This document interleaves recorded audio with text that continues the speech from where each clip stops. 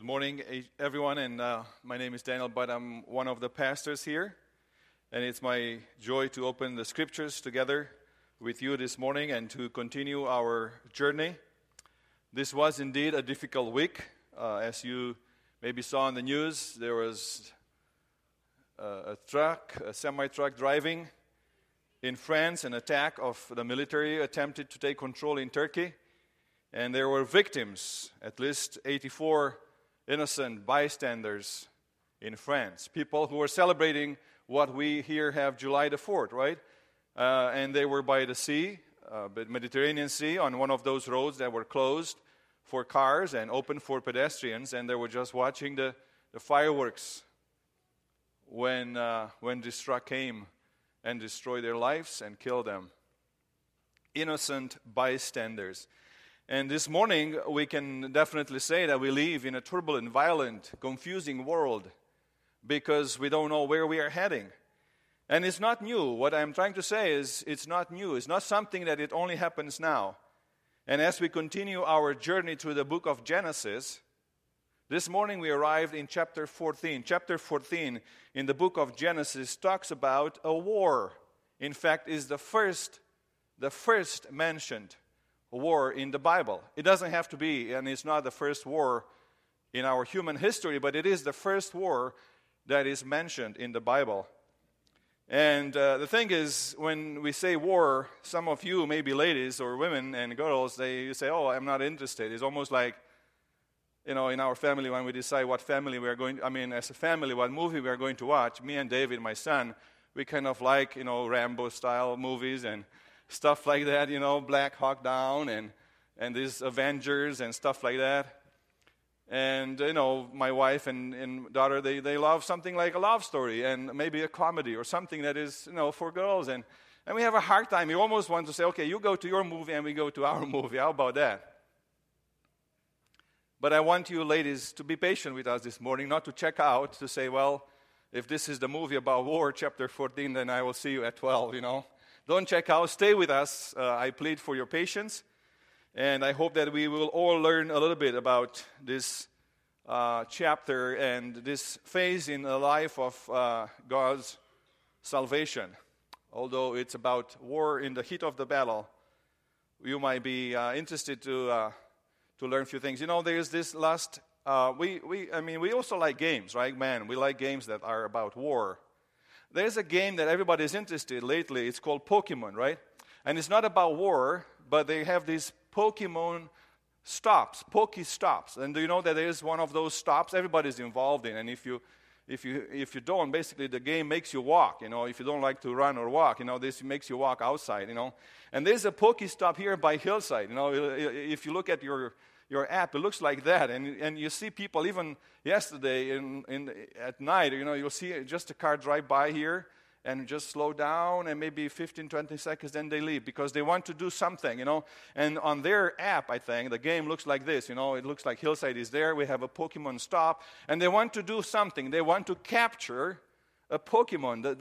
The reason they come here is because they want to capture a Pokemon, right? I guess, And capturing captives is also a theme that we will see in our study, in our text this morning. And when you start to read this text this morning, it almost like sends you back to the Lord of the Rings because there are so many confusing names. And the truth is, chapter 14, the first half is just confusing. If you read it, the first time you say, what on earth is going on here? And I will just invite you to read with me just the 2 verses, okay? No, I'm not confuse you, but just 2 verses, just to see how it is, okay? We'll see how it goes. I really wanted to punish one of you and say, would you read the text for me this morning? But I said, wow, this is complicated, So it says like this: at the time when Amraphel was king of Shinar, Arioch, king of Elasar, Kedorlaomer, king of Elam, and Tidal, king of Goim, these kings went to war. These are 4 kings. They went to war against 5. Against Bera, king of Sodom, Birsha, king of Gomorrah, Shinab, king of Admah, Shemeber, king of Zeboim, and the king of Bela, that is Zoar. And the story continues like that, just with names and places, and it's so complicated. But the idea is that if you think about this war, think about human history. It's the first war, but if you think about human history, the timeline of human history, from creation to consummation, to the new earth, there is this timeline on which world events happen. And we have, I would say, two levels, or two threads here. On one level, we have the world history. These are the events, all of the events that happen in our world history, and all of the people that live, whatever happens in our creation on earth and in our universe. But then, on a higher level, there is this salvation history, and it's God's acting in our human history. And He sometimes pull out some events. I will just give you an example. For example, the Roman Empire. The Roman Empire extended for a long period of time, many hundreds of years. But one of the key elements that God elects to use the Roman Empire is to send Jesus to us. He was born, He lived, He died, and He was resurrected during the Roman Empire at some point in time. So He was part of human history, and yet God used Him in salvation history, bring salvation to us. The same thing in Genesis 14. There were many wars in that time, and this is the fact of human history. Like today, we have attacks, we have wars, and the same was then. But God uses this war to mention the first war in the Bible. And the only reason, I think, is because there was a person there, Lot, that was involved. And he wasn't one of the main characters in the war, in fact. He was a bystander. He was just sitting there. He was in a city that happened to go to war. And sometimes in our lives, we end up in a war, in a situation that we didn't choose.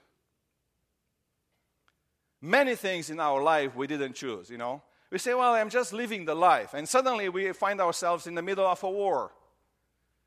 But many things we didn't choose for us. We didn't choose to be Dutch, right? Did God ask you before you were born, hey, do you want to be born in the Jager family, right? Or, we never chose the color of our hair. We never chose the color of our skin. We never said to God, I want to have this color eyes. I want to have this type of, like the Dutch, right? They have like 15, size for their feet, in shoes. You never know. You think when you live in Romania, you think you are tall, until you come and live among the Dutch, Then you realize how small how short you are, right? But the thing is, we don't choose those things. We don't choose things like that.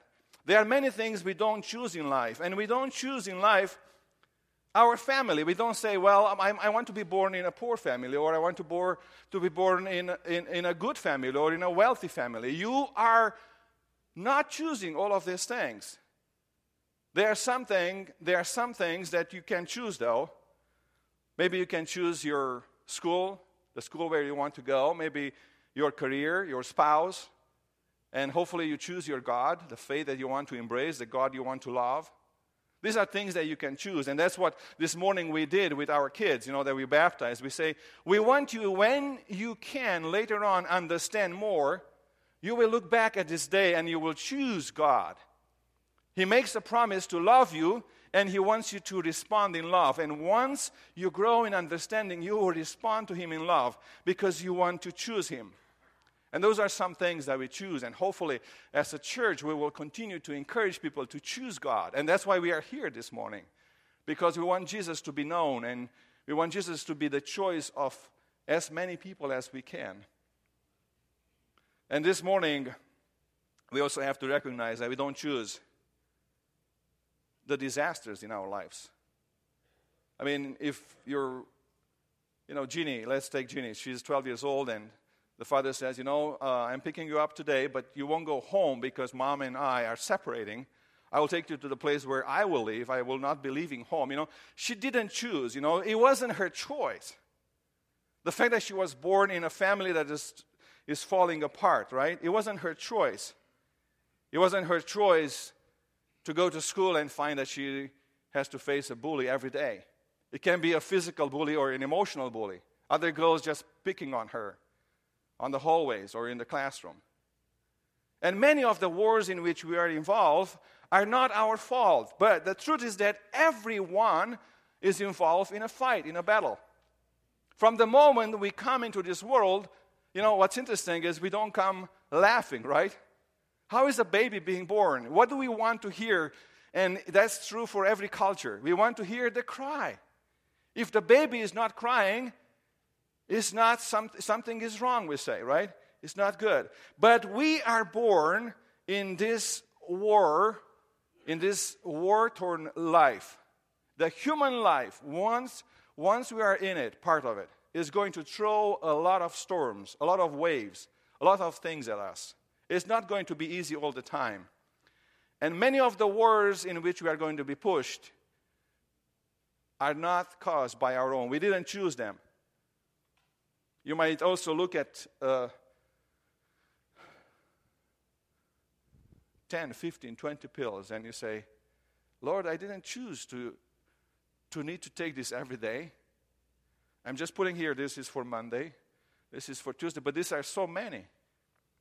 Many of the things we didn't choose. We didn't choose this IV that we need, this chemo for our parents or for our spouse or for our kid. And we say, Lord, how is my kid going to survive? Why is my family involved in this battle?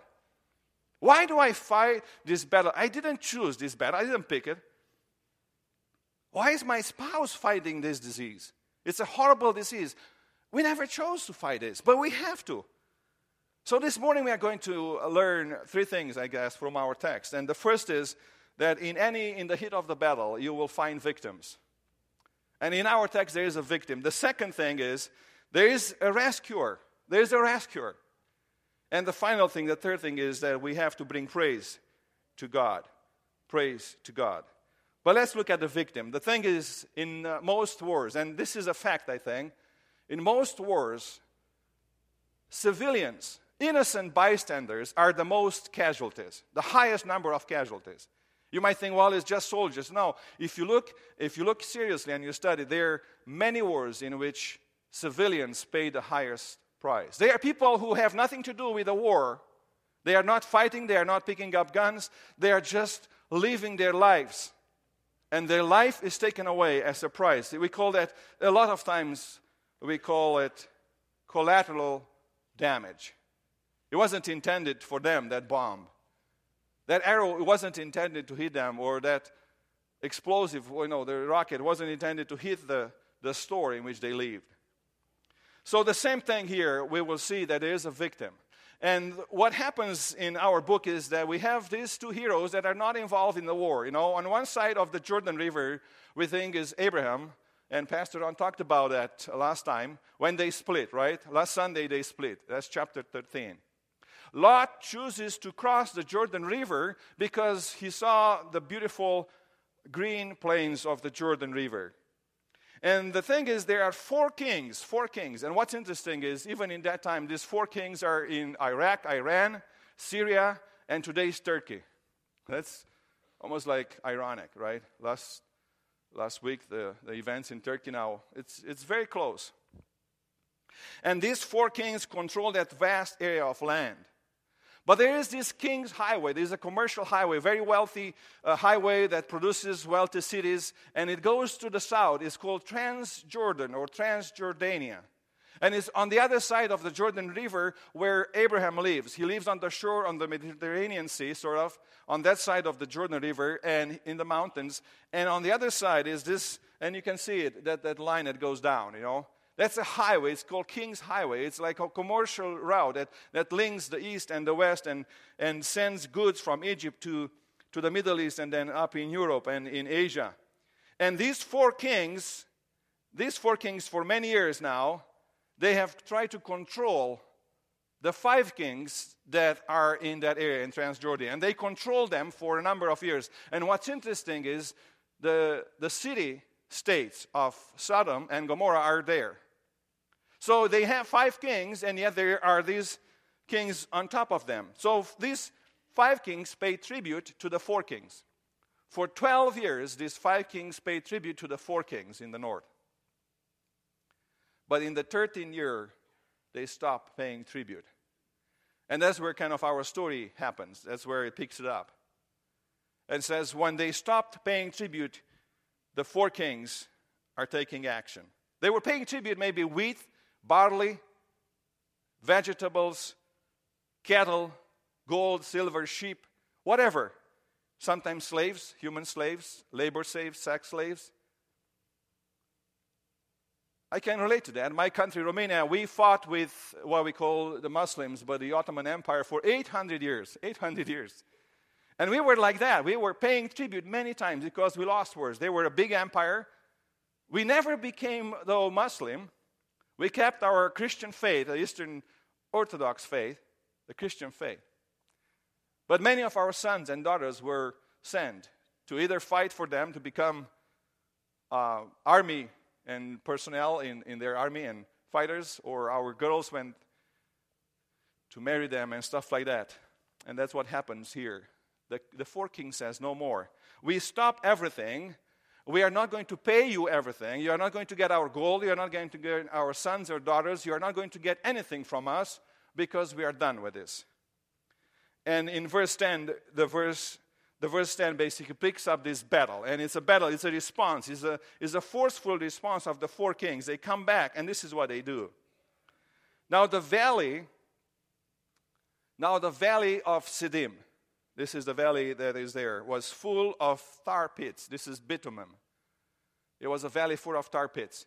And when the kings of Sodom and Gomorrah fled, some of the men fell into them, and the rest fled to the hills. When the four kings come and battle, Sodom and Gomorrah are not prepared for battle. In fact, their strategy is running. And as they are running, they know this is their territory. This is their country. They have to defend their land. And yet, they are so confused. And in chapter 13, the Bible tells us that they were wicked and they did evil things, that they are so confused that they fall into their own tar pits. And the rest of them who don't fall, they just flee to the hills. They are not prepared for war because if you think of it, rule number one is don't kill yourself in a war, right? I mean, don't get into a situation you cannot fight. And the four kings seized all the goods of Sodom and Gomorrah and all their food. Then they went away. We have that saying, to the victors belong the spoils, right? And that's what it is. They can say, you are not paying tribute? Yeah, we're going to take it. And they do come and take it. And so what happens is, they establish control again over that region and also over Sodom.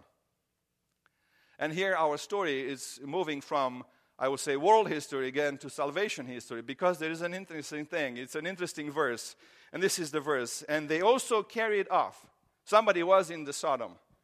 Abraham's nephew Lot and his possessions, since or because he was living in Sodom. Why was Lot living in Sodom? In chapter 13, Pastor Ron preached last week that Lot set up his tent outside of Sodom. You see, in chapter 13, Lot lives in the suburbs.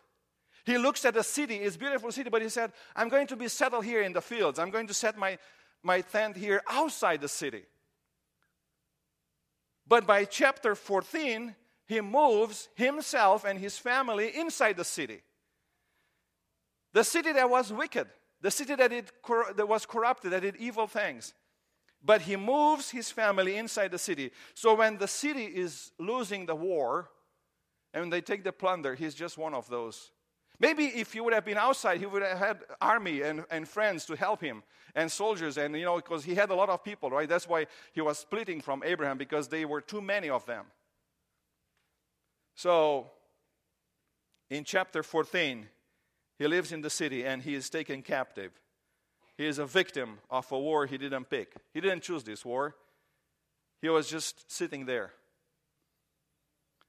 And the truth is that maybe the lesson is that we too, like this innocent bystander, sometimes fall into a war that is not our own. We didn't pick that war. But we need a rescuer. We need a rescuer. He was in the wrong place at the wrong time. That was Lot. And his family pays the price. But there's a rescuer. The story goes on and says there's a rescuer there. And you say, who is the rescuer? Well, a man who had escaped came and reported to Abraham the Hebrew. Now Abram was living near the great trees of Mamre, the Amorite, a brother of Eshcol and Aner, all of whom were allied with Abram. There is a man who escapes, and when Abraham heard this, that his relative had been taken captive, he called out 380 trained men born in his household, and went in pursuit so far as Dan. During the night, Abraham divided the men to attack them, and he routed them, pursuing them as far as Hobah, north of Damascus. For about 100 miles, can you imagine Abraham? For about 100 miles, he pursues the enemy. He is 75 at least, maybe 80 years old. Can you imagine him settling maybe on a camel or a horse? In this painting, he's on a horse. And he uses the cover of the night to take his enemy by surprise. But can you imagine after riding 100 miles being able to fight? And yet he does that. He is the rescuer of Lot. He is not trained to be a fighter. Abraham is not a king. He doesn't have a kingdom. He doesn't have a country. And he says he recovered all the goods and brought back his relative Lot and his possession together with the woman and the other people. He is indeed the rescuer who responded to God's call. And sometimes there are these wars, just wars, I will say, just causes that you just have to jump in and save somebody. It can be somebody that is sick, and maybe you cannot heal them, but you can be there with them. It can be somebody who is struggling with an addiction. It could be somebody who is struggling with a sin in their life. And the Bible says that we should be those who go and pull them out, even if we have to pull them out just as if they were in a fire. Make sure that you save them, and we save them, and Abraham saves them. And it's interesting that as he comes back victorious, there is a praise that is lifted up. Look what happens. There is a person that comes and welcomes this victor Abraham and says, Melchizedek, king of Salem, brought out bread and wine. He was a priest of God Most High, and he blessed Abraham. He comes and he blessed Abraham. The first fulfillment of the promise that you, Abraham, will be a blessing. You will be blessed, and you will be all nations, all families of the earth will be blessed in you. And he says, blessed be Abraham by God Most High, creator of heaven and earth, and praise be to God Most High, who delivered your enemies into your hand. And Abraham gave him a 10, that is 10% of everything. And this is a painting, Melchizedek is a hero there that welcomes this bigger hero, Abraham. And yet Melchizedek welcomes him like with a royal, with wine and bread and wine, and says, welcome. And it's interesting that Melchizedek is used in the Bible, and the explanation is more likely in Hebrews 7, and I would like you to read a few verses. Just pay attention. First, the name of Melchizedek means king of righteousness. So this guy comes, king of righteousness. Then also is king of Salem, which means king of peace. King of righteousness in the city of peace.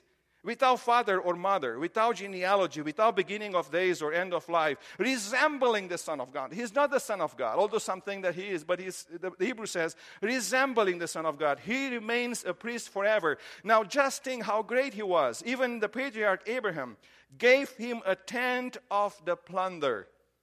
These men, however, did not trace his descent from Levi.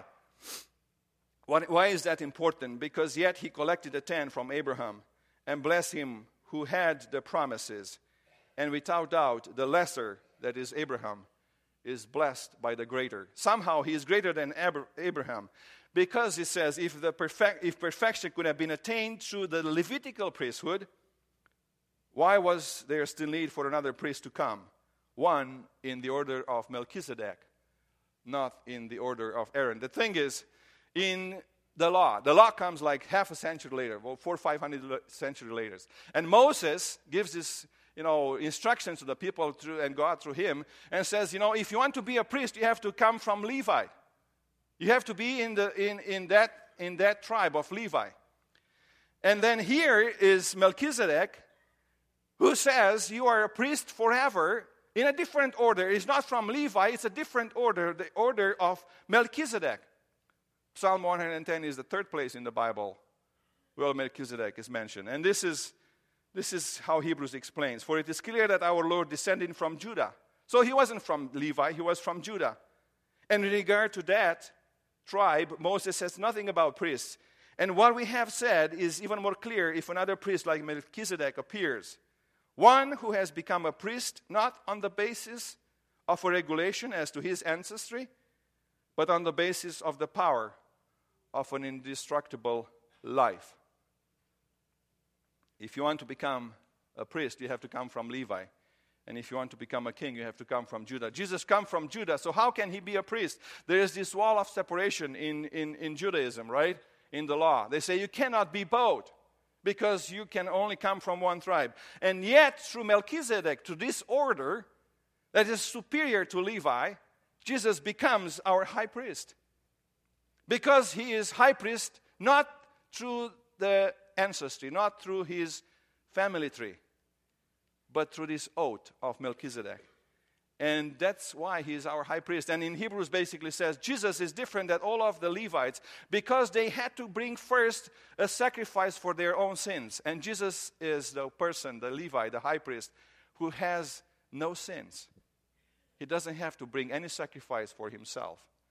The only sacrifice he brings is his own body.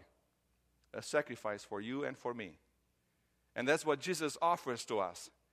He says, I brought myself as a sacrifice, but for you, not for me.